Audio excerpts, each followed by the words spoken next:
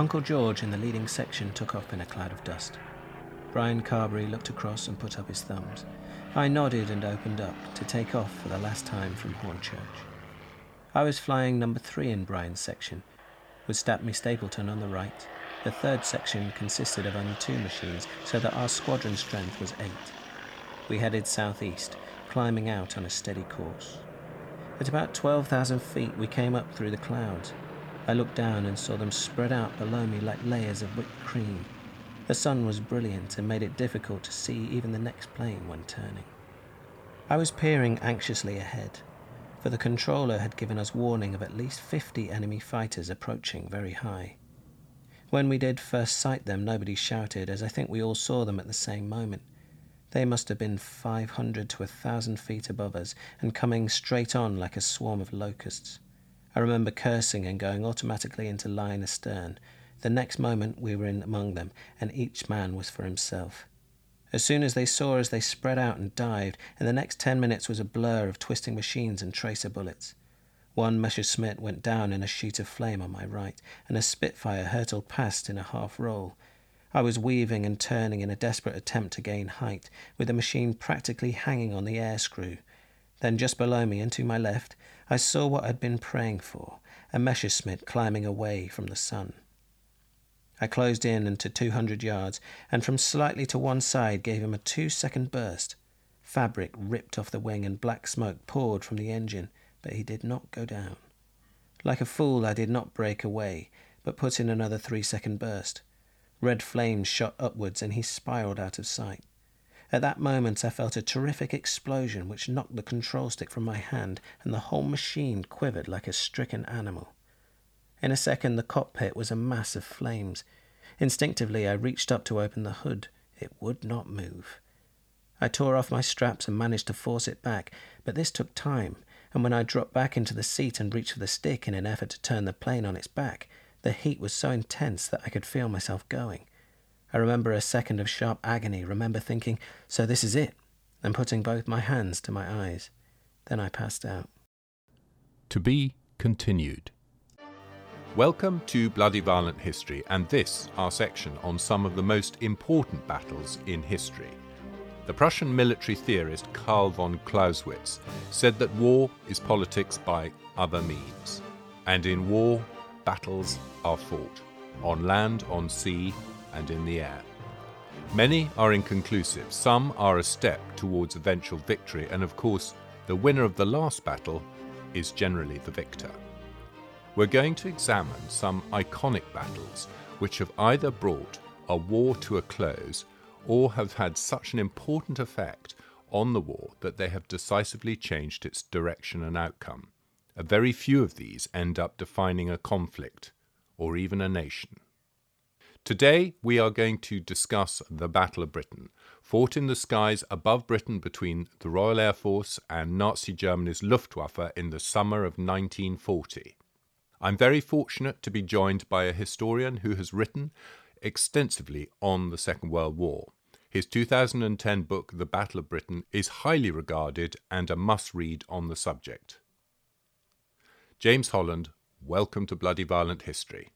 Well, thank you, Tom. It's a pleasure to be here. My first question really about the Battle of Britain is what's going on just before the Battle of Britain, what we like to think of as the sort of jaw leading up to the war, although obviously more than that had happened. We've got Battle of France and Dunkirk. So perhaps a little bit of that and how that leads into the Battle of Britain. Yeah, well, I mean, I'm very much of the view that although the Battle of Britain is officially starts on the 10th of July, in many ways, the Battle of Britain starts earlier than that. And it's very interesting when you look at Air Chief Marshal Sir Hugh Dowding's dispatch, which he wrote, he was a commander-in-chief of RAF Fighter Command, and he wrote up subsequent to the battle. He said, in my opinion, the Battle of Britain started on the 3rd of July 1939 when we entered the war. But, I've got to pick some arbitrary date, and my arbitrary date is the 10th of July. But actual fact, Fighter Command is in battle. Fighter Command, first of all, is designed to protect Britain and Britain's sovereignty. And so the moment it goes into action, in a way, the Battle of Britain has begun because it's there defending Britain. And so Battle of Britain goes into action in the third week of May before Dunkirk starts. And that's because the Allies on the continent have been pushed back. They've been almost entirely encircled, but they've been certainly put into a kind of a lozenge-shaped figure, which is space which is imploding, it is inverting in on itself and heading hurriedly back towards the coast and will subsequently be evacuated from the port of Dunkirk. And Fighter Command is there to protect that and protect those British troops particularly, but also those Allied troops that are pulling back. And that is because Britain's sovereignty at that moment is under threat. And that's why they're drawn in. You need extra fighter support to cover that evacuation. And they're being pulled into that in the third week of May. Is that the moment where Dowding sends his famous memo about not sending more squadrons to France? Yeah, it is. I mean, that famous memo is more famous because of the film than from reality, because they don't get sent to France in so much that they're not sent to kind of permanently based in France, but they are still sent to France. It doesn't make any difference whatsoever. And the reason they're sent to France is because we have to do everything we possibly can to get as many troops out of Dunkirk as possible. The army in 1940, the British Army, is very much the kind of third arm. The senior services of the Royal Navy, that's the most, in the pecking order, that's considered to be the most important. And that's obvious because Britain's a maritime power, it's an island nation, all those sort of things. It has a huge empire and extra imperial assets as well all around the world. So that's why you need a large navy. But allied to that is air power and burgeoning air power. And so the army is a kind of, it's not quite an afterthought, but it's incredibly small. And yet, had the whole British Expeditionary Force been encircled and put in the bag in May 1940, then psychologically, politically, that's such a big momentous event that you can see that the negotiations that were going on as the Dunkirk evacuation operation Dynamo was beginning on the week of starting Sunday, the 26th of May. You can see that Halifax, who was all for kind of putting out peace feelers, and Churchill, the brand new Prime Minister, was absolutely adamantly against that. You can see that working in Halifax's favour in a way that it didn't, because troops were being evacuated and the Dunkirk operation was underway and sort of as a week passed, increasingly successfully so. Had it been a complete failure, had there been no evacuation, I think Halifax's call for talking terms would have held sway, and that would have had a massively different outcome on the Second World War. So it's incredibly important that the BEF, small though it is protected, and that is the job of aerial, of air power circling above, protecting them on the ground, protecting those ships, protecting that evacuation, and that is largely carried out by Fighter Command. Okay, so there's a sort of seamless transition between protecting the troops coming back from Dunkirk and then their role moves into shooting down the German bombers and fighters. Exactly that, because as far as the Germans are concerned and as far as Hitler's concerned, it is absolutely, they are expecting that the evacuation, the Britain's defeat will bring them to the peace table. That's because Hitler views his enemies very much through the same prism through which he looks at his own situation. So from his point of view, the army is absolutely the most important thing. So therefore, if your army's been defeated, what is the left? He's just not putting himself in his enemy's shoes. And so he thinks that, of course Britain would sue for peace. Why on earth would they carry on fighting? What's the point? They came into the war to defend Poland. Poland's been consumed. They're an ally of France. France has been defeated. So therefore, why on earth would Britain fight? Well, the reason Britain fights is because they don't want a Europe dominated by Nazis. But Hitler simply can't see that. To him, as far as he's concerned, there's nothing wrong with what he's doing. Nazism is great. And he can't see that Britain would have a problem with that. So he thinks, of course, Britain's going to sue for peace. So then they've also got, to finish off the French campaign, which obviously doesn't happen until the third week of June. Then they've got to, in the case of protracting an attack on Britain, an aerial assault on Britain, they've then got to move all their aircraft up to brand new airfields in the Pas-de-Calais and in Normandy, as close as they possibly can get to Britain. That's not something you can just click your fingers. So there is a hiatus. There's still air operations going on in June 1940, but they're in no way concentrated. And if anything, the greatest number of sorties is coming from the RAF rather than against German targets, rather than Luftwaffe targets against British in June 1940. And then they could, as those fighters' airfields start to be made in rough fields around Calais, throughout the second half of June and into the beginning of July, and as more bombers move up and take over existing airfields a bit further inland, so operations begin. But it's a long old process. It's not just a question of clicking your fingers and suddenly all your Luftwaffe are on the Channel coast. You've got to, and it's not just a question of flying in. You've got to bring in spares and have workshops and ground crew and fuel dumps and ammunition dumps and all the rest of it. And this is a huge strain on Germany's logistical supply. So the fact that they could, just 3 weeks after the defeat of France, that they're in any position to start launching any attacks in the Channel is reasonably impressive.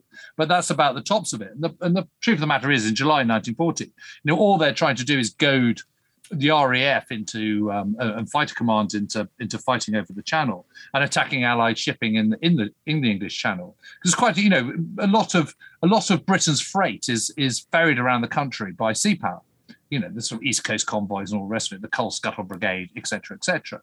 And obviously the great city of London, for example, that needs feeding. Where's that coal coming from? Well, it's coming down from the East Coast and the kind of, the coalfields of the northeast. The great moor of Thames Estuary, yes. Oh yeah, and all that. So from a point of view of the Luftwaffe, that's a comparatively obvious target to go for. Well, let's just sort of apply the pressure by strangling Allied, British shipping to start off with.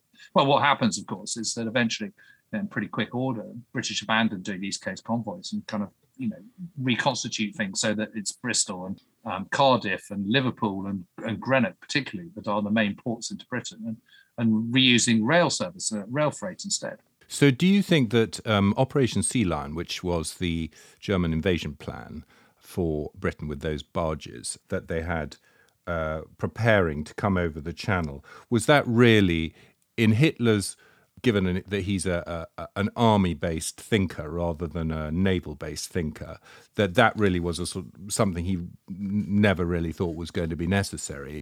He almost caught our army anyway, didn't get that, just knocked the Air Force out, and that's it, we've had it.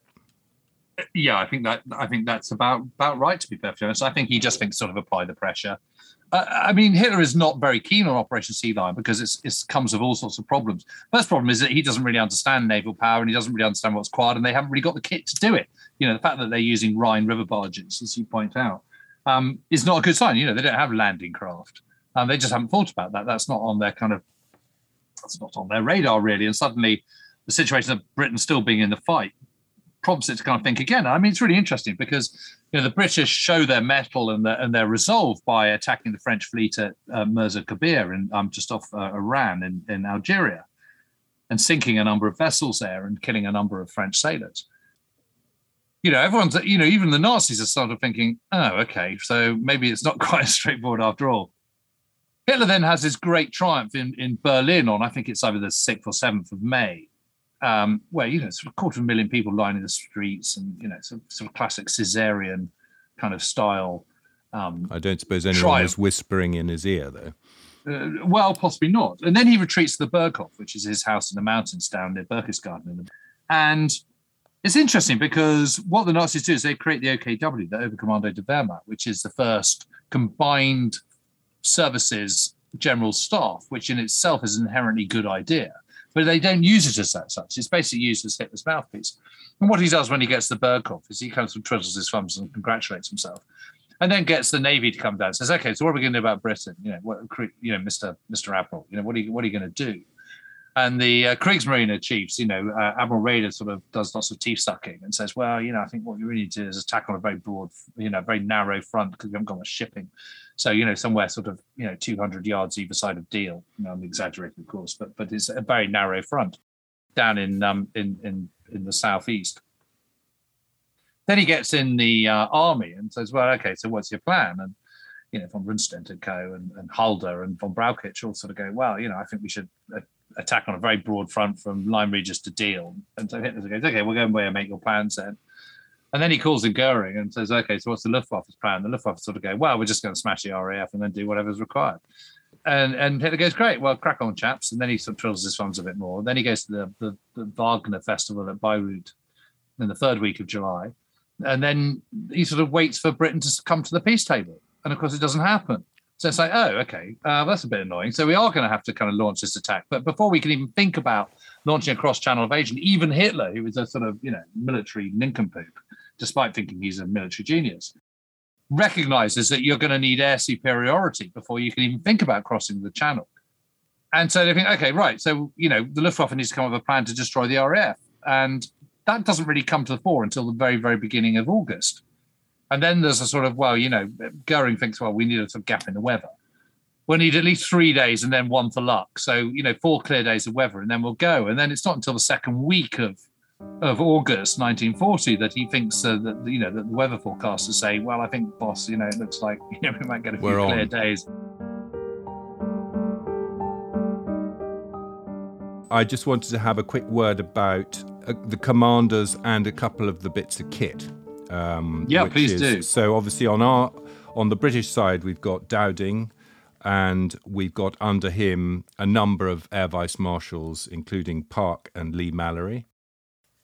Yeah, well, Dowding's very interesting because he was a fighter commander in the First World War. He gets sacked for being too nice to his pilots, ends up an instructor, survives the Cull at the end of the First World War and works his way up. And he's a very, very good administrator, very clear thinking. And he's overall in charge of sort of research and development in the late 1930s. And oversees the creation of Fighter Command from the sort of Metropolitan Command to, and also oversees the development of the radar chain. So he is responsible for the world's first fully coordinated air defense system. And for that, Britain owes him, an unbelievable debt of thanks. Yeah. And it's brilliant in its simplicity. And in fact, the air defense system of Britain, the air defense that we have today, is based on exactly the same principles as was laid down in 1938, really. Okay. And in very simple terms, it is what? So what you have is you have a radar chain, which as time progresses becomes more sophisticated. You have chain low and chain high. Chain low can sort of pick up things quite a long way away, about sort of 120 miles away, but very vaguely. And then chain high is a bit more sophisticated, but shorter range, but can tell greater detail. And you have these they're all overlapping all along the east and southern coast of England. And that all goes into, that all gets transmitted in a very efficient way to Fighter Command headquarters at Bentley Priory, which is in Stanmore, which is in sort of northwest London. There's a filter room that filters all the information that's coming in about plots arriving and activity picked up on the radar. And that is then fed back out again in very quick order to the control rooms and to the various fighter groups and then the sectors. And at the same time, the Observer Corps, which is about 30,000 strong, has got a whole load of people on the ground, again, in overlapping areas of responsibility, where they are visually reporting on what they're seeing in the sky and using sort of basically giant protractors and sextants, old-fashioned naval sextants to kind of work out height and basically just counting on their own two fingers, what they're seeing. And they then phone back. And that goes to the sector stations as well as to the kind of group and to the headquarters. And that information is all digested incredibly quickly, then fed back out to the fighter squadrons, who are vectored, controlled, directed to the targets by ground controllers who have an operations room in which the movement of these plots, which are being reported by both the Observer Corps and the radar, are being interpreted by plotters, people with sort of croupier sticks, which are moving these little raids on a little stick across a giant map. And so you're looking on a dais, looking down at this map below you, and on the far wall, you've got a kind of sort of a state of readiness chart of all the various squadrons, which have different lights. So you can see which section of each squadron is airborne, when it's airborne, how close it is to target, little lights come up. And so at a glance, a ground controller can see exactly how the battle is playing out at any one moment and constantly adapt and then speak to his squadron commander up in the air, who can then converse to the rest of his pilots. Okay, and part of the point of that is that instead of just having planes flying around in the sky looking for the enemy, right, they don't waste the resource. They don't have planes in the wrong place at the wrong time, using up fuel. They just send them straight to the point of action. Yes, well, it's plus actually, because it's plus. You're not wasting fuel and you're taking straight to the action. But the second plus is you're then not on the ground when the enemy come over, because you know when to be airborne. And what that means is that the enemy can't bomb you while you're stationary on the ground and sitting ducks. And that's been traditionally how the Luftwaffe destroys an enemy air force, because, of course, they can come over en masse at a point of concentration. So they can decide where they're going to attack with the number they're going to attack. And they can just go, so they can send, for example, 100 bombers over to one airfield if they so choose and obliterate that one airfield. Whereas the enemy has, their opposition has absolutely no idea what number they're going to arrive or where they're going to arrive or what time they're going to arrive. So that makes defending yourself very, very difficult because, as you say, you can only take off and fly around and hope to bump into some Luftwaffe. The problem is when you then come back down into land or if you're just about to take off, you don't know what's kind of around the corner and you get walloped. Well, that doesn't happen in the skies over England. So in July 1940, what Dowding is desperately keen to do is to avoid any action over the sea, because of course, if you're shot down over the sea, chances are that's you've done for, because it absolutely does look like a proverbial river from 20,000 feet. But when you're bobbing around in your Mae West in the water, it looks like the Atlantic Ocean, and the chances of being found are quite small. So so that was an active decision to not have pilots coming down in the channel if possible. Yeah, so that's why he was only sending out kind of half a squadron or a flight or something at any one time, and only with enormous reluctance and with huge amount of pressure. I mean, his view by July, while it's completely justifiable to go and protect the BEF as they're coming back from Dunkirk, it's a different kettle of fish flying over East Coast convoys and protecting them, because the trouble is you get involved in a tussle, and if you get shot down, that's you done. Whereas if you get shot down over Sussex and you manage to bail out, you can be flying again by 4:30 that afternoon. Yeah. Okay. Well, perhaps rather than talk about... Well, I haven't mentioned Park or Lee Manor. Well, I thought we might just come on to the tussle with them on the big wing a little bit later, if that would be okay. Yeah. But Dowding, just to finish off with Dowding, Dowding is he should have been twice retired by May 1940. He isn't, because it's wartime. He's the guy who set it all up. He's the man in the chair at the time, and so his retirement is postponed. But he's not. Once this crisis has passed, he was always going to be retired out of the service. So everyone who gets very hot under the collar about him being kind of forced to sit it out to resign, step down in November 1940, is getting unnecessarily hot under the collar. Yeah, it wasn't done in a very nice way, though, was it? I mean, as in the usual cat-handed ministry method, they sort of told him at the last moment, or they just gave him a call. I mean, it wasn't done with any kind of tact.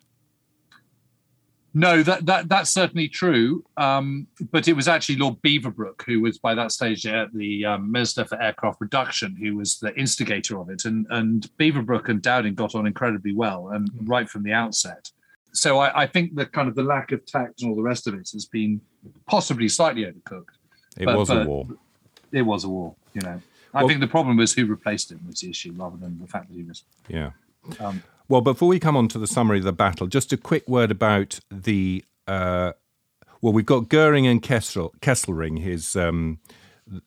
the Luftwaffe chief, but also we've got the Spitfire and the Hurricane. I think probably we should... Given the time, we should talk about the Spitfire and the Hurricane, and perhaps the German planes. Yeah, I mean, I can just mention Goering very briefly, if I may, which is that although he was a fighter commander in the First World War, he hasn't been to Staff College. He's the world's first six-star general and only ever six-star general, and he's not really interested in high-level military command. He's a very canny and astute politician and businessman, and certainly a very astute art collector, but he is completely ill-suited to being top of the tree of the Luftwaffe. Kesselring is a completely different kettle of fish. He's pretty efficient. He's pretty competent. He knows what he's about. The big problem with the Luftwaffe is their intelligence, which is absolutely woeful, and their aircraft production, which by 1940 is by summer of 1940 they start earlier, which is why they got more at the beginning of the war than everyone else apart from France. But by 1940, their monthly aircraft production is very, very low. And their intelligence is absolutely woeful. And that's because Goering runs the show a bit like Hitler does. which is on a sort of divide and rule basis, so lots of parallel command structures, and people tell him what he wants to hear rather than what's the truth. So the intelligence briefing for before Adler Angriff, the attack of the Eagles, the main Luftwaffe assault is just absolutely woeful.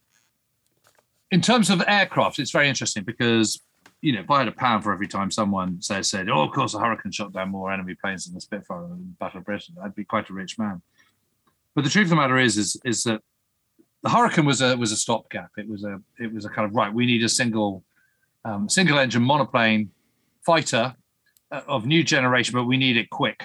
And although the Spitfire is on the kind of, is being designed and all very funky and new and coming from Supermarine, who've won the Schneider Trophy air races and all the rest of it, air sea races, there's a sort of massive level of urgency of getting this fighter plane in. And the point about the Hurricane is it's based on, large parts of it are based on an earlier biplane in terms of its profile, its tail structure, its fuselage. And of course, the beauty about that is you can use many of the same machine tools. And when you're creating a new aircraft, it's the machine tools which really take the time. You've got to have the machine tools to make it.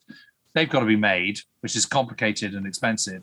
Then you've got to have enough of them. And then you've got to train the workforce. And then you can start going into production. And that's sort of traditionally a kind of, Was it Winston who said when you're ordering something new, you get a tiny amount in the first year, a certain amount in the second year, a lot in the third, and an absolute avalanche in the fourth year. I mean, it was the same with the Lancaster bomber, wasn't it? Yeah, exactly that. The advantage of the Hurricane is that many of the parts of it are already being produced. So the difference is it's now got a closed cockpit. It's monowing rather than biplane. A large part of the Hurricane is based on a kind of, if you look at the profile of a Nimrod or something like that, or a Hawker Hart or something like that, they look pretty darn similar. Is it easier to fly than the Spitfire? No, it's not that. It's just that it's easier to make and make quicker. So by 1940, there are more Hurricanes than there are Spitfires because it's an easier thing to build. Now, it's very robust in terms of it's got a wide undercarriage, which is good for kind of inexperienced pilots, sturdier on the ground. It can take quite a lot of punishment. Because it's got quite thick wings, you can space out your machine guns so they're better spaced out, or rather more concentrated, which means that your kind of your cone of fire is more effective. But its real problem is that it's just not quite fast enough, and its rate of climb is really slow. And that's why during the Battle of Britain, it's then told to focus on the attacking German bombers who tend to operate at lower heights, rather than the fighters, which are harder to shoot down, which are at higher heights. The Spitfire is a completely brand new design, and it's very complex to make, and there's fewer of them.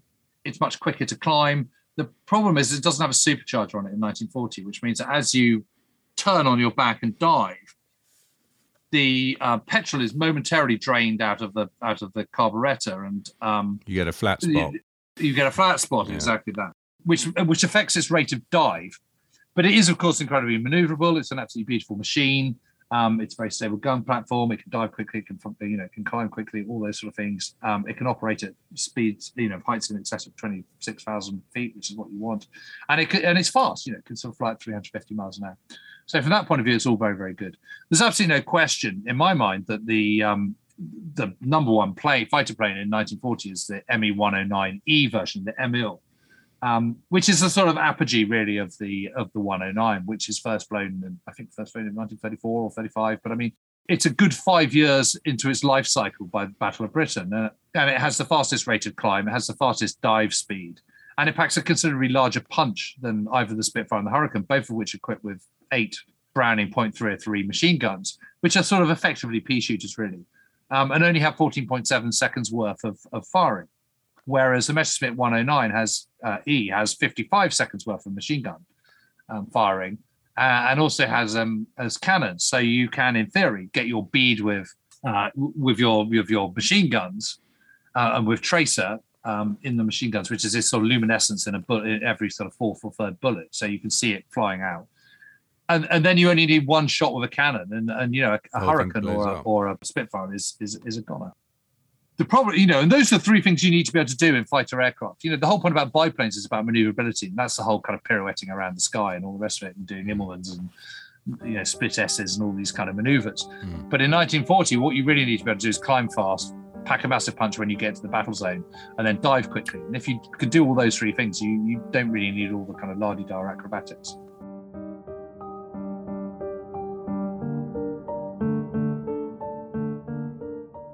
Okay, well, now would be a good time to move on to the summary of the actual Battle of Britain. What were the size of the air fleets at the start? Yeah, so it's really interesting. So, on paper, the Luftwaffe have got about sort of 2,800, but you never have that on any given day. So they've got about 750 or something single-engine fighter planes. They've got around 400 twin-engine fighter planes, the Messerschmitt 110. They've got just under 400 Stukas, and they've got around 1,200 bombers. But you're never going to have all that on one day. Whereas the RAF they've got about 680 fighter planes, something like that, at the beginning of July, second week of July. They've probably got about 400 bombers. They've probably got another whole load of fighter, aircraft within Coastal Command, plus all the training command as well. So it's probably about 2,500 to 1,500. Okay. But that's not a 3-to-1 advantage. And of course, but what everyone always counts is the entire Luftwaffe that's ranged against Great Britain against fighter command. And in a way, that's a slightly misleading statistic. Okay. And also, for us, wasn't it more important to have pilots than planes? More about the shortages in highly trained pilots. Luftwaffe fighter pilots, British RAF fighter pilots, they're both coming out of their operation training units. They're reaching their squadrons of around the same amount of hours in a logbook, which is about 150 to 175, something like that. The big discrepancy as it comes on is in the kind of operational training unit. So in the RAF, you would do your initial training wing, then you'd do your sort of main training, then you get your wings, and then you'd be sent off to an operational training unit where you'd start to learn how to fly a Hurricane or a Spitfire or Blenheim or whatever, Whitley or whatever it might be, or Wellington. And it's not so much that they're undertrained. They're perfectly well trained for the time in which they're operating, but it's just the panic about fighter pilot numbers derives from the fact that by the end of August 1940, so Adlertag, the launch of the Day of the Eagles, the all-out Luftwaffe's attack begins on the 13th of August. And by the end of August, both Dowding and Air Vice Marshal Keith Park, who is the commander-in-chief of 11 Group, because fighter command is divided into different groups, and 11 Group covers London, most of London and southeast England. Yeah. And what they're worried about is that their pilot strength is in 11 Group is down to about 75%. But that doesn't mean 9, because you would only ever have 12 aircraft airborne. That actually means more like 17 or 18, because a British RAF fighter squadron would have pretty much double the number of pilots to keep 12 in the air at any one time. Yeah. So you might have kind of somewhere between 20 and 24 pilots for keeping 12 airborne at one point. And this is so that they're not overflown. Yes. And what they assume is that a German system is exactly the same. So they've got a very, very clear intelligence on what German units there are and where they are. But they think a Staffel, which is a German squadron, is based on the same principle as an RAF squadron, i.e. with a huge amount of overlap in terms of personnel and indeed planes. Okay. Whereas it isn't. There's only 12. The establishment of a Staffel is 12, and very often they don't have 12. They only have 9, or they have 5, or they have 7, or whatever. It's just whatever is available on that given day. So in other fact, they're overestimating massively the strength of the Luftwaffe compared to their own situation. Right. But they don't. But in a way, when you're on the defensive, overestimating the strength of your enemy isn't a bad thing. What is a bad thing is being on the attack and underestimating the strength of your enemy, which is exactly what the Germans did. A lot of the flap and worry at the end of August, beginning of September, is based on false premises of German strength. Okay, so in the Staffel, the German pilots, there's basically one pilot for one plane for the 12 or whatever it is. Yeah. Does that mean they're just not getting any rest? They're just constantly having to work. Exactly that. So they might be the best pilot ever. Yeah, exactly. So what tends to happen is there's 12 pilots in a Staffel, and there should be 12 planes, but there's never 12 planes that are available on any one given day, because you're just about to take off and something develops got a puncture, or there's something not quite right with the carburetor, or there's an oil leak or whatever. So suddenly you're down, and then you get losses as well in combat, and they're just not replaced because aircraft production in Germany is not as good as it should be. So you're then having to wait. So you might have sort of 3 days where instead of having 12, you've only got 5. And you might have the next day, you might only have 3 available. And then suddenly it goes back up to 8. But what tends to happen is the experienced pilots do most of the flying because they've got their own kite, their own plane. And they're damned if they're going to let some greenhorn loose in their beloved Messerschmitt. So what tends to happen is the most absolute top number of sorties, individual operational flights that a RAF pilot would do is 4 in one day. And that's pretty much unheard of. No one would be expected to do more than 2 tops. And rarely more than 1, to be honest. One might be an air test, the other one might be a combat mission. Whereas by the beginning of September 1940, there's quite a lot of Germans who might be flying 5 or 7 times in one day because there's not enough fighters to escort all the bombers. So they're having to double up. Good grief. Okay. So the reason why Dowding has built in this huge latitude into the British squadrons, the RAF squadrons, is because he feels very, very strongly that pilots shouldn't be overused because both mentally and physically, being a fighter pilot is incredibly draining. And it's important that they're fresh. And if they're fresh and fit and not struggling, emotionally and physically, they're going to be much more effective as fighter pilots. Of course, he's completely right. Yeah. But Germans don't think like that. So they have a completely different approach to it. They don't have, so Dowding puts in 24 hours leave in every week and 48 hours in every 3. And the moment someone looks like they're a bit exhausted, they get sort of sent off to become an instructor somewhere in Wales or something. Yeah. Whereas the Germans don't do that. They might let someone go off for a couple of nights or a night, just willy-nilly. But basically, you just keep flying. And there's also a completely different culture whereby the Luftwaffe pilots, at the end of the day, you've got to write reports, you go to a bar, you talk about tactics, there's no escape. Whereas the culture within Fighter Command is that at the end of the day, you're off duty and you don't talk shop at all. You go and sort of think about cricket or chasing girls or whatever it might be, or buying the next round. But you the whole idea is to decompress, to use modern parlance, whereas that just is not built into the Luftwaffe at all.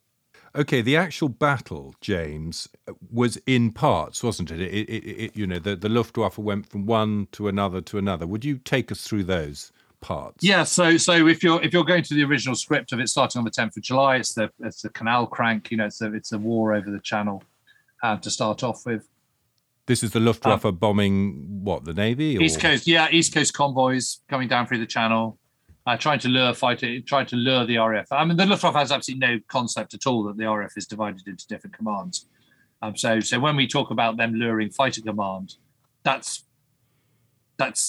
a modern historian saying that rather than a contemporary German. They have no understanding of Fighter Command and Coastal Command or Bomber Command. They just think they're formed in the same way that they are, which is into fleets, which are all kind of different services, but they have elements of each within those different fleets. And then there is a kind of sort of building up towards Adlertag, which is a softening up process. The attacks on Portsmouth on the 12th of August, and particularly on the radar chains, which is what the Germans call DT. And the radar chains, did they manage to actually knock out the radars, or were they quite resilient? Yeah, they knock out the one in Ventnor, but just for about 24 hours or 48 hours or something.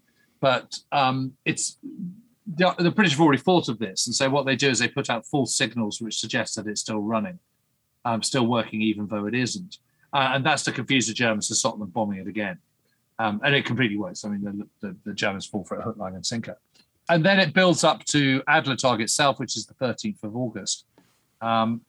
And then there's the initial phase, which is the first attack on the airfields. It's predominantly trying to destroy the RAF on the ground. And of course, it can't do that because we've got fighter air defense. So we're usually airborne when they come over. Not always. Occasionally, some come, alone. So, for example, there was an attack on Middle Wallop, which is actually in 10 Group, I think it is, which is just north of Salisbury. Yes. And that's literally a lone Junkers 88 bomber that comes over. It comes very low. It's very effective. It hits a hangar. It's not anticipated. It's not picked up by radar. It destroys a number, makes a whole load of damage. But literally almost immediately, the Spitfires of 609 Squadron take off and shoot it down. Yeah. So therein lies the rub. You can get your bombs off, but very accurately. Die in the process. But you're going to die in the process. It becomes a sort of kamikaze effort. Well, and also, whereas if you come over en masse, you can anticipate it. You can't really destroy the airfield. I mean, it's a grass airfield, isn't it? So yeah, exactly. 100 acres, of grass. It's very difficult. And of course, the RAF fighter commanders anticipated this, and so they've got huge piles of scalpings and soil and bulldozers, just at the edge of the field. So whenever there's a crater, you just fill it in again. Yeah. And it's get the roller over it, and it's kind of you're good to go. And they've also got secondary control rooms as well. So your control rooms and the sector stations tend to be like Biggin Hill, for example. They're right on the airfield, but that gets hammered very quickly and really mashed. So they just move 2 miles down the road. It makes absolutely no difference whatsoever. As far as the Germans are concerned, they've destroyed it. So the first phase, this is, in the German terminology, this is still the first phase from Eagle Day, 13th to the 24th of August. And 24th of August is significant because this is overnight. This is when there's an accidental bombing of London. And it's also coincides with the day that the Stukas are withdrawn from the battle. Now, Luftwaffe put huge stall on dive bombing. And there's good reasons for this, because if you dive bomb, it means you can get to your target much more accurately, which means you then need less ordnance and less aircraft to do the damage that you're trying to do, rather than from operating at kind of 18,000 feet or whatever. It's a combined arms bit of kit, really, is it? I mean, it's like having aerial artillery. Yeah, effectively. But the Germans get very kind of enamored by dive bombing, the principle of dive bombing, and as I say, there are reasons for it, because if you're dive bombing, you're getting much closer to your target, which means you can be more accurate. More accurate are the less ordnance you need.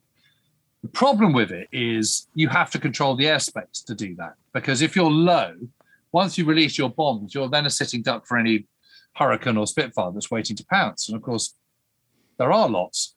So that's why you need complete control of the airspace to be able to effectively dive bomb. And if you don't have it, you're going to come a cropper. And that's exactly what happens to the Stukas.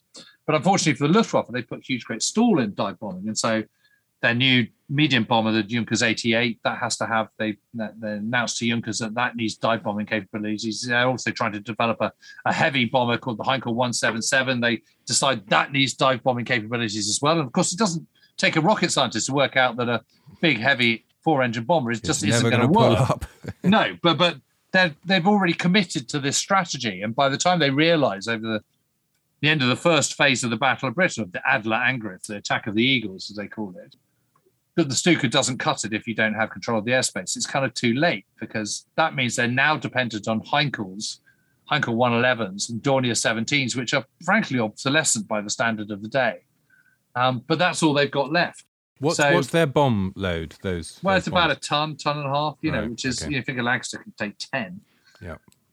You're really talking about a completely different ball game. And this is the problem with trying to destroy airfields. These bombers, these Dornier 17s, the Stukas aren't cutting it. They get pulled out of the battle on the 24th of August. Heinkels and Dornier 17s don't have enough hitting power to kind of really destroy it. And so, in the entire Battle of Britain, there's only one airfield that's knocked out for more than 48 hours, and that's Manston, the kind of tip of Kent. Out of 138 airfields, that's not really a very good ratio in favour of the Germans, to be honest. Yeah. So that's phase one, and then... So it's kind of phase 3 from the RAF point of view, but it's phase 1 from the Luftwaffe point of view. Okay. When I regained consciousness, I was free of the machine and falling rapidly. I pulled the ripcord of my parachute and checked my descent with a jerk. Looking down, I saw that my left trouser leg was burnt off, that I was going to fall into the sea, and that the English coast was deplorably far away. About 20 feet above the water, I attempted to undo my parachute, failed, and flopped into the sea with it billowing around me. I was told later that the machine went into a spin at about 25,000 feet, and that at 10,000 feet I fell out unconscious. This may well have been so, for I discovered later a large cut on the top of my head, presumably collected while bumping around inside. The water was not unwarm, and I was pleasantly surprised to find that my life jacket kept me afloat. I looked at my watch. It was not there. Then for the first time I noticed how burnt my hands were, down to the wrist.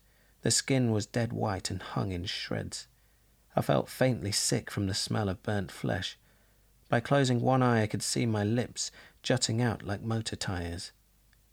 The side of my parachute harness was cutting into me particularly painfully, so that I guessed my right hip was burnt. I made a further attempt to undo the harness, but owing to the pain of my hands, soon desisted. Instead, I lay back and reviewed my position. I was a long way from land, my hands were burnt, and so, judging from the pain of the sun, was my face. It was unlikely that anyone on shore had seen me come down, and even more unlikely that a ship would come by. I could float for possibly 4 hours in my Mae West. I began to feel that I had perhaps been premature in considering myself lucky to have escaped from the machine. After about half an hour, my teeth started chattering, and to quiet them I kept up a regular tuneless chant, varying it from time to time with calls for help. There can be few more futile pastimes than yelling for help alone in the North Sea with a solitary seagull for company, yet it gave me a certain melancholy satisfaction, for I had once written a story in which the hero, falling from a liner, had done just this. It was rejected. The water now seemed much colder, and I noticed with surprise that the sun had gone in, though my face was still burning. I looked down at my hands, and not seeing them, realized that I'd gone blind. So I was going to die. It came to me like that. I was going to die, and I was not afraid.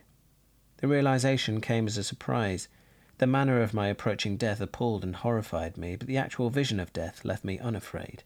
I felt only a profound curiosity and a sense of satisfaction that within a few minutes or a few hours I was to learn the great answer. I decided that it should be a few minutes. I had no qualms about hastening my end, and reaching up, I managed to unscrew the valve of my Mae West. The air escaped in a rush, and my head went under water. It is said by people who have all but died in the sea that drowning is a pleasant death. I did not find it so.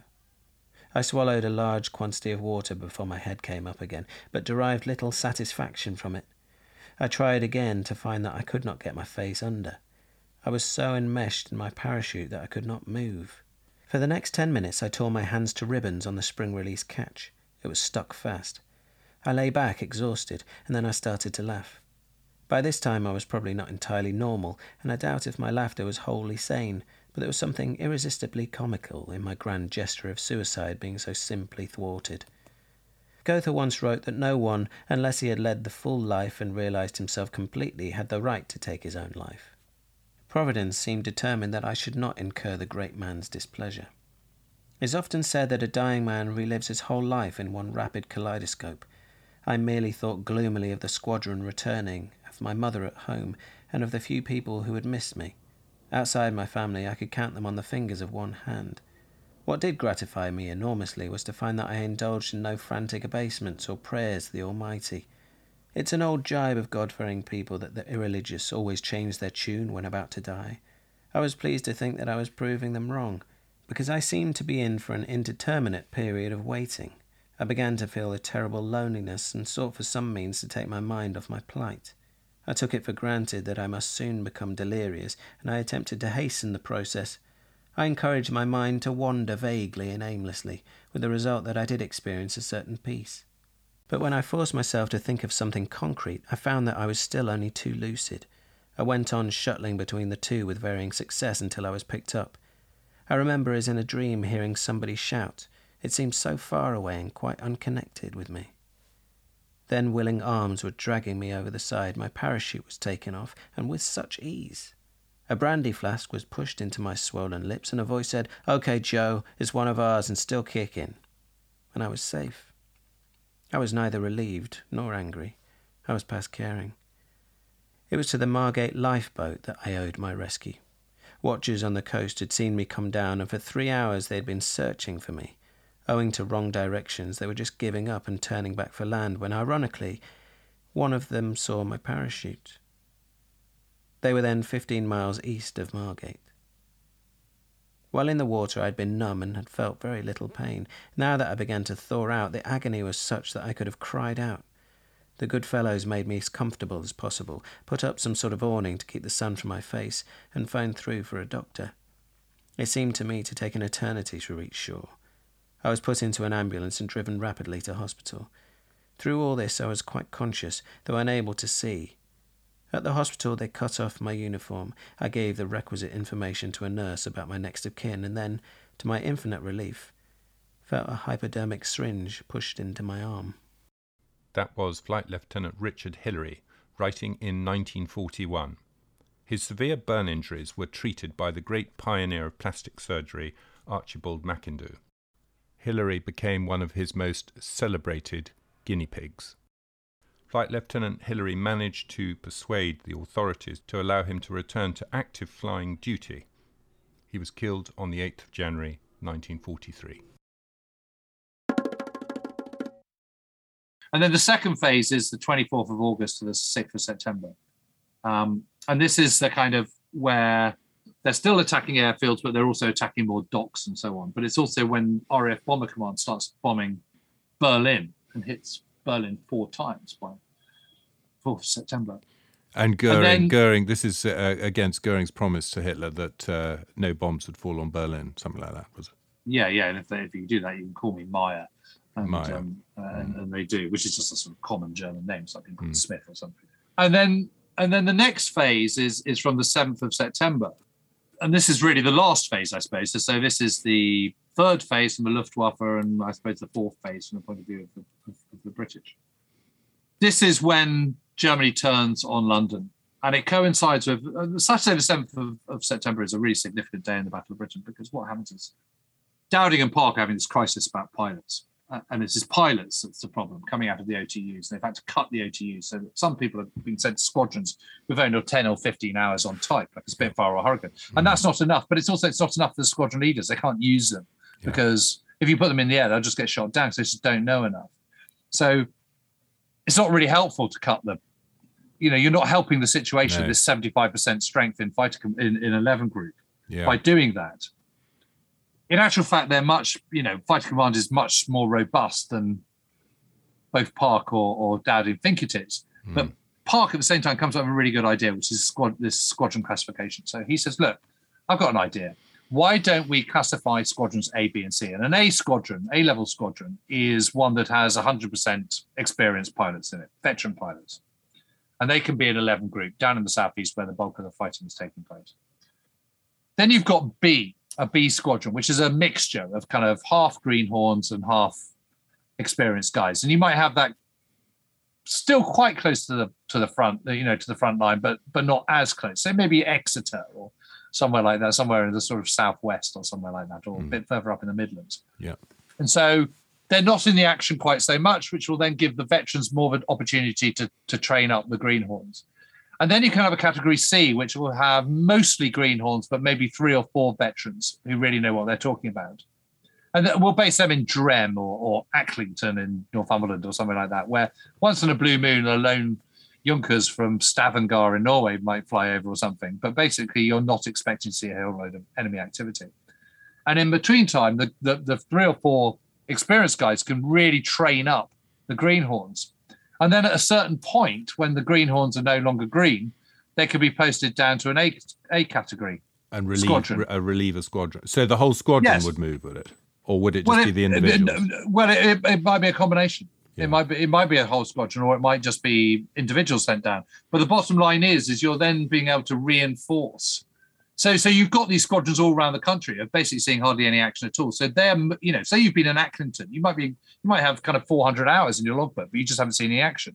So you put those down to replenish the beleaguered fighter squadrons in 11 group at Biggin Hill or whether it Westmoreland or wherever it might, or Hawkinge or wherever it might be.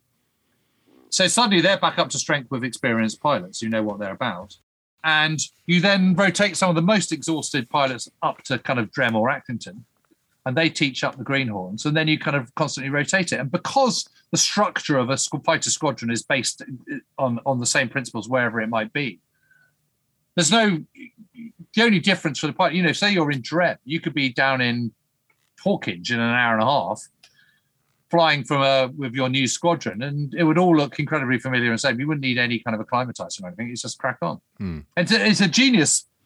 But he only came up with that halfway through the battle, or they thought. Yeah, so he comes up with that on the 7th of September, right? Saturday the 7th. So yes, the battle hasn't been going quite 5 weeks. So it's about 4 weeks in, and it's a really, really good system. It's incredibly clever, and it works absolutely brilliant. And it solves the manpower crisis just like that. But There's a lot of myth around this sort of idea. Well, they were going into battle with just 15 hours, in their logbook. Well, that's just absolute balls. I mean, that is complete nonsense. Yeah. There is that a description in Geoffrey Whelham's book when he's up flying someone, he's got a greenhorn with him who, doesn't survive his first encounter with the enemy. And I'm sure these things happened. Well, obviously they did happen, and it's a really terrible thing to read, because clearly the guy was terrified, didn't really know how to fly his plane hardly. And so it's not that he wouldn't have had the right number of hours in his logbook. It's that he would have been short of hours on the Spitfire. Yeah, that's the problem. So he's still thinking about how to fly that. And you really, by the time you're going to combat, you don't want to be thinking about how to fly. You just want to be thinking about how to shoot down other planes and protect yourself. And so, it's a bit like driving a car. When you first pass your driving test, you're still sort of thinking mirrors, indicator, which gear do I in, looking down your gear stick and all that kind of stuff. Whereas by the time you've been driving a few weeks, you're kind of not even thinking about it. You want to go left. You just feeding do the baby, rolling a cigarette at the same time, no problem. All that kind of stuff, exactly. So it's exactly the same with Spitfires and Hurricanes. Okay, because we should probably keep pushing on with time. So the last phase is the Blitz phase. Is that it? Yeah. So that Saturday, 7th of September, coincides with a change of tactics. And really, it's an extraordinary thing. It's in response to the fact that Berlin's been hit 4 times by this point. But you would have thought a really heavy blast of London would kind of be suffice to kind of maintain Nazi honor and the kind of sort of you hit me, so I'm going to hit you back kind of strategy. But really, if your stated aim is to clear the airways before a cross-channel invasion, attacking London really isn't going to do it. You need to keep concentrating on the local airfields rather than scattering all over the place. You need to concentrate on all the airfields in southeast England, which they don't do that. So their tactics are incredibly faulty. And of course, instead of just attacking London maybe once or twice or something like that, it's the start of the Blitz, which goes on until the middle of May 1941. And it doesn't really achieve an awful lot, to be perfectly honest. So, it's a really, really dodgy strategy. And it's based entirely on the fact that both Luftwaffe, both Goering and his senior commanders don't really know what to do. This is not going according to plan. This is all supposed to be over in 4 days. So they're just sort of lashing out.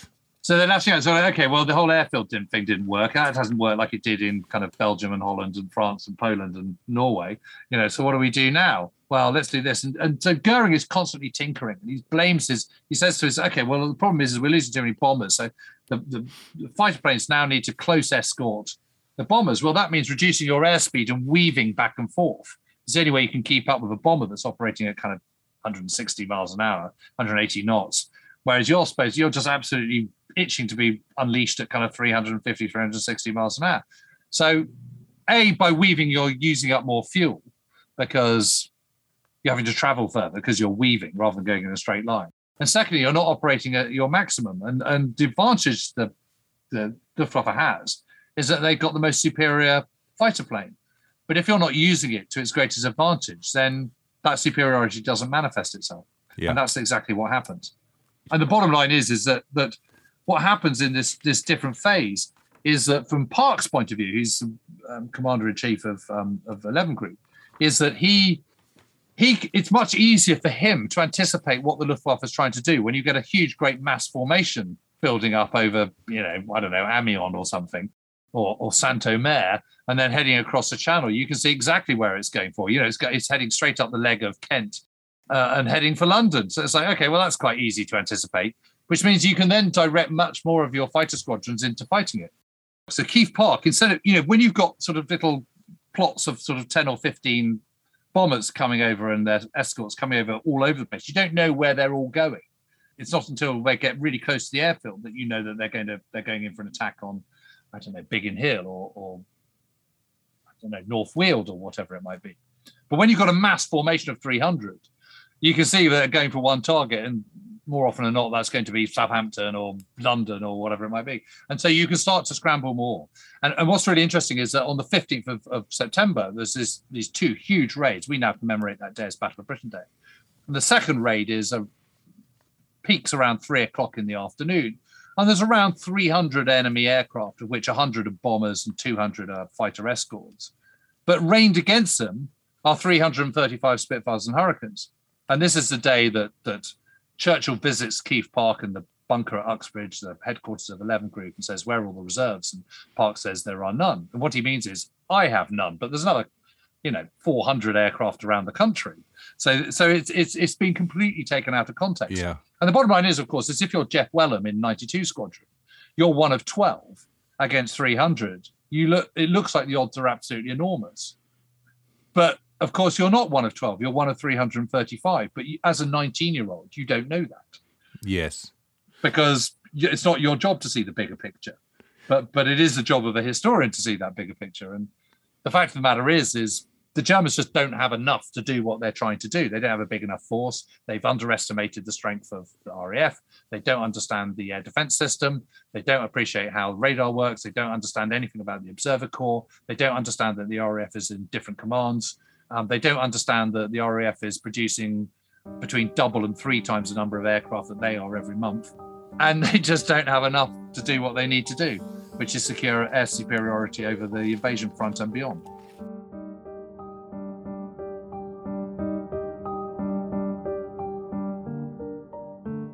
Fantastic. Okay, well, the next sort of section is on key moments and hot points in the battle.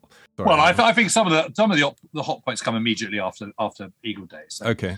The 15th of August, 2 days after Eagle Day. So there was not much going on the 14th, the sort of Eagle Day +1. 15th is a very, very big day of aerial fighting, which Fighter Command loses 35 and the Luftwaffe loses 76. And then 18th of August, the Sunday, is known as the hardest day. And on that day, Fighter Command loses 35 and the Luftwaffe lose 67. So the 15th of August is actually the day in which the Luftwaffe loses the most aircraft in a single day. And so very quickly on, these are really big moments because the Luftwaffe are suddenly going, this isn't the kind of walkover we were expecting. And they've never really been tested before this moment in this way. No, anyway. Exactly. And then you have the kind of withdrawal. Then you have the accidental bombing of London on the night of the 23rd, 24th of August. Then you have the withdrawal of the Stukas the following day.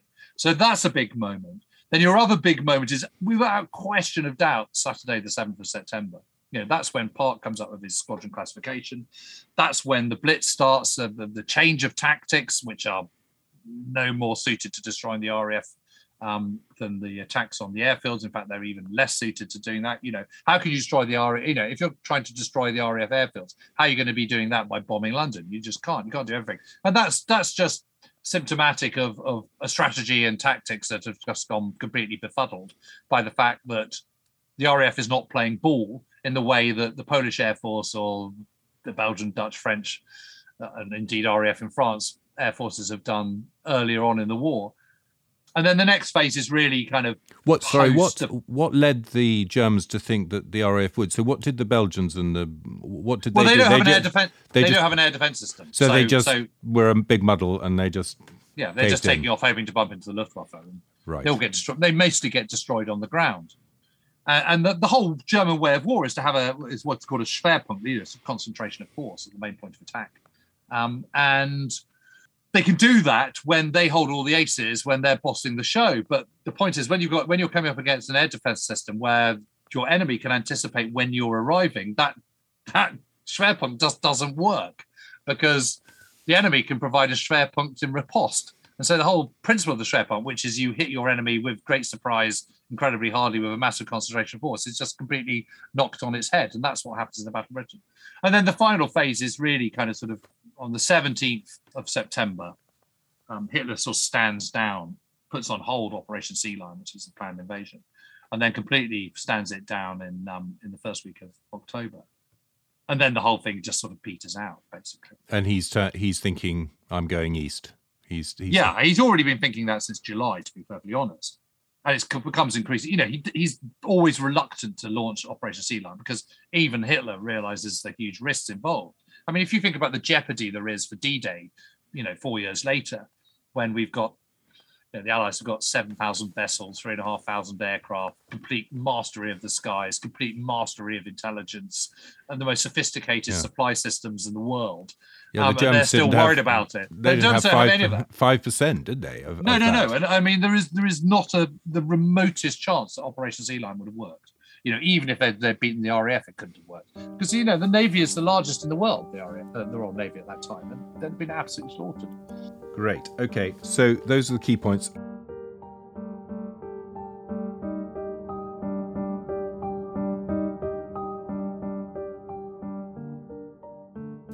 Now, a little bit on, troops, tactics and technology. Well, again, we've talked about some of the things. You mentioned about cannon versus 303 earlier on, which was a good point about that. One of the things that's being contested backwards and forwards is this idea of the big wing. Yes. Whether or not that was a good idea, whether it was just Park versus Lee-Mallory coming up against each other. What? Well, the very interesting. So the idea of big wings is you have multiple squadrons all coming into attack at once. But the thing is, the bigger the target, generally speaking, the easier, the more that are going to get shot down as a proportion, because you then become a bigger target because there's more of you. The big problem with the big wing in September 1940 is the time it takes to form it up, because you've got to take off, then you've got to circle around the airfield, using up precious fuel. Then you've got to wait for everyone else to, and then you've got to form yourself up into formation. So that takes 15 to 20 minutes, by which time the Luftwaffe have already reached the outskirts of London. So you can't, the whole point is, the way Park's tactics is to try and henpeck, hammer away, peck at the German formation before it reaches its targets of the London docks and the East End. And you can't do that with a big wing. Hasn't he effectively got that? You said on that, that he had all his planes in the air on that absolutely. Day in September, and therefore effectively has a big wing, sort of, doesn't he? Well, this is exactly his point, that you don't need big wing. What you need to do is constantly adjust and hone your tactics so that you're using your squadrons in a very effective way. So what he was doing is sending up squadrons in pairs. So you'd have a Spitfire squadron doing high cover and a Hurricane doing low cover. And the Spitfires are there to kind of see off the fighters, and the Hurricanes at a lower level are there to shoot down the bombers, and that's because Hurricanes can't climb as fast. And bombers operate at lower altitudes than fighters. So his point is there's just no point in doing a big wing, because it just takes that waste time and doesn't achieve anything. The flip side of that is that as the Luftwaffe are returning home, seeing kind of 50 Hurricanes and Spitfires homing into view and sweeping down on you obviously does have an effect, and not a very positive one from the Luftwaffe's point of view. So it's not that it's without merit. It's just it's not as effective as Bader, who is merely a kind of a wing commander, is claiming. And it just gets blown completely out of proportion. I mean, what's really interesting is when Park takes over as Air Officer Commanding Malta in July 1942.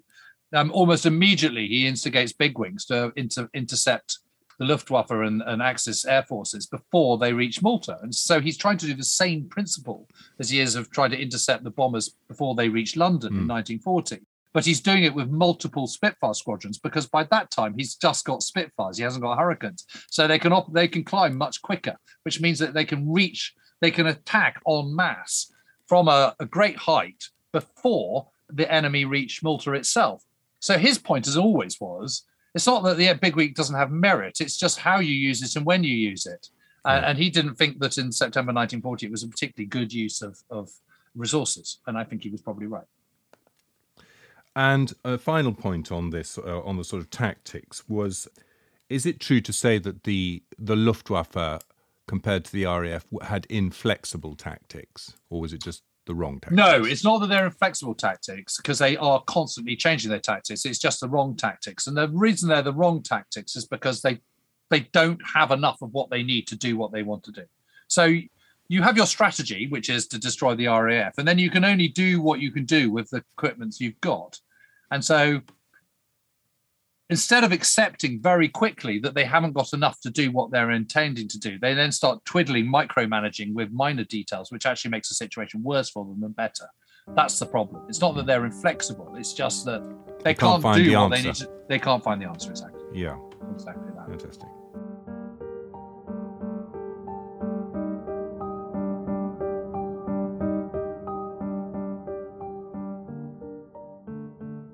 Well, before we come on to the sort of end, the conclusion, aftermath, it'd be nice to hear if you wanted to talk about any of the individuals. I've read recently Geoffrey Whelham's fantastic book, which I know you found him. It's the most lovely story. My mother has actually gone absolutely mad for it and is sending it to all her friends.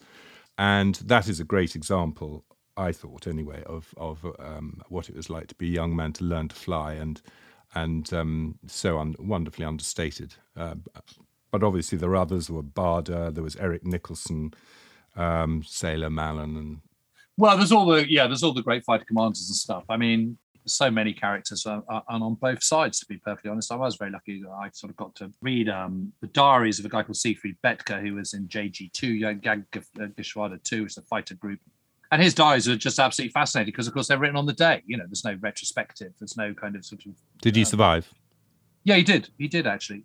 And it's very honest, and his fears and his worries and his anxieties all ring incredibly true, and it makes the Germans seem a lot less automaton and a lot more human and a lot more like the British fighter pilots in many ways. So that was fascinating. I mean, I've been very lucky to meet a number of Battle Britain fighter pilots before they passed away, and when they were still had quite a lot of life left to live. And they're all, they're fascinating people. I mean, I think, the point about Jeff's book is that he was just so young at the time. I mean, he knew absolutely nothing of what was going on in the wider battle. It's very honest. It was written in the 1970s, not so long after the battle. But long enough for him to have digested his experiences a bit. And, he was a naturally gifted writer. So it was a very powerful piece. But yeah, to be young, be 19, 20, 18, in 1914, be flying to save Britain is an extraordinary thing. Really. Give us one book written by a fighter pilot or of a fighter pilot that you would recommend. Well, obviously that one's very, very good. I always rather like Smoke Trails in the Sky by Tony Bartley. That's a rather good one. And Tom Neal was just such a lovely fellow. And he's written a series of books on the Battle of Britain and his fighter experience. And they're just, all Tom's books are fantastic. There was a sort of a combined one called Scramble, ! Which was fantastic. Check it out.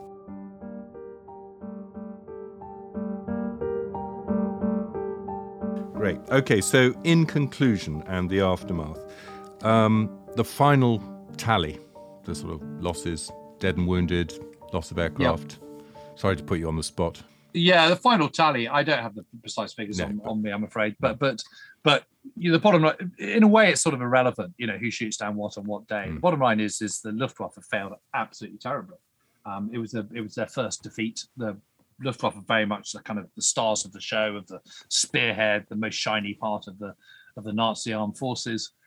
They got absolutely stopped in their tracks. I mean, I remember talking to Hans Eckhard Bob, who was a Luftwaffe fighter pilot, and he kept trying to maintain that it was a draw, but it wasn't. The Luftwaffe was defeated, and it prompted Germany to go into the Soviet Union much earlier than they were ready. And it was a catastrophe for them. And Goering's reputation. Yeah, of course, that took a massive hit. So I think really, when you look at it, it's Churchill in the summer of 1940 said Hitler knows he must defeat Britain or lose the war, and that's to a certain extent sort of hyperbole at the time, but actually was spot on. And I think although the numbers of people involved is comparatively small, certainly compared to kind of what was to come, strategic importance doesn't equate to losses or numbers of boots on the ground or even in the air. It's what is strategically important at that particular moment in time. And the Battle of Britain is one of the great turning points in the war. And, after the stunning successes of the first half of 1940 and the latter end of 1939, this is what consigns Germany to a long attritional war that it can't afford and never has any chance of winning. So it's the turning point. It's the first great turning point. Yes. And in the defeat of Nazi Germany, the Axis powers. Yeah. Any further things to talk about in terms of the way that air power was viewed by the Allies versus the Germans? Well, just only in so much that it's a completely different structure that we have. We're at this point we're still involved in commands, whereas they're fleets. So their fleets have bombers and dive bombers and reconnaissance planes and fighter planes and heavy fighter planes, whereas we have fighter command, coastal command, training command, bomber command, and organise it in a completely different structure. And that's much better from which to kind of protract a war from Britain. But obviously, as the war progresses, you need to develop close air support and different commands overseas and all the rest of it. So it's constantly evolving. Certainly, in terms of aircraft production, in terms of intelligence, in terms of tactics, operational level, strategic level, the RAF just absolutely whipped the Luftwaffe in the summer of 1940. And do you think that's a moment when the RAF really nailed itself as a separate organisation from the Army and the Navy? Because yes. That was the moment where it it sealed the deal. It's obviously been around since April 1918, but at that, yes, that's the point where it seals the deal, because it's not very effective in France. It is over Dunkirk. I think it's very effective, and that's largely down to fighting fire. But the bombers obviously are all over the place. They don't have ground controllers. They're operating on the French system, which is hopeless, and it just doesn't work at all. So the RAF are all at sea. But slowly and surely, over the summer of 1940, it absolutely cements the absolute rightness of putting burgeoning air power at the kind of forefront of defence. James, I think we can end it there. All right. Thanks, Tom. Bye. Thanks, James. Bye. Bye-bye. There we have it, a great air battle which left Britain undefeated, Goering humiliated, and led Hitler to make his great mistake, turning his eyes to conquest in the east whilst leaving an untamed foe at his back. The first of many terrible decisions he would make in the next 5 years. Churchill said in 1940, "If Hitler fails to invade or destroy Britain, he has lost the war." The Battle of Britain, one of our nation's most significant victories. It didn't end the war, but it did create the critical shift in direction of the conflict that ultimately led to the defeat of Nazi Germany in 1945. So it goes. You have been listening to our mini-series on important battles. The details of James Holland's book, The Battle of Britain, are given in the show notes, and his latest book is Brothers in Arms, the incredible account of one tank regiment, the Sherwood Rangers, from D-Day to V-Day. Please pass this podcast on to a friend to help spread the word. You can contact me at talk@bloodyviolenthistory.com. Thank you and good luck.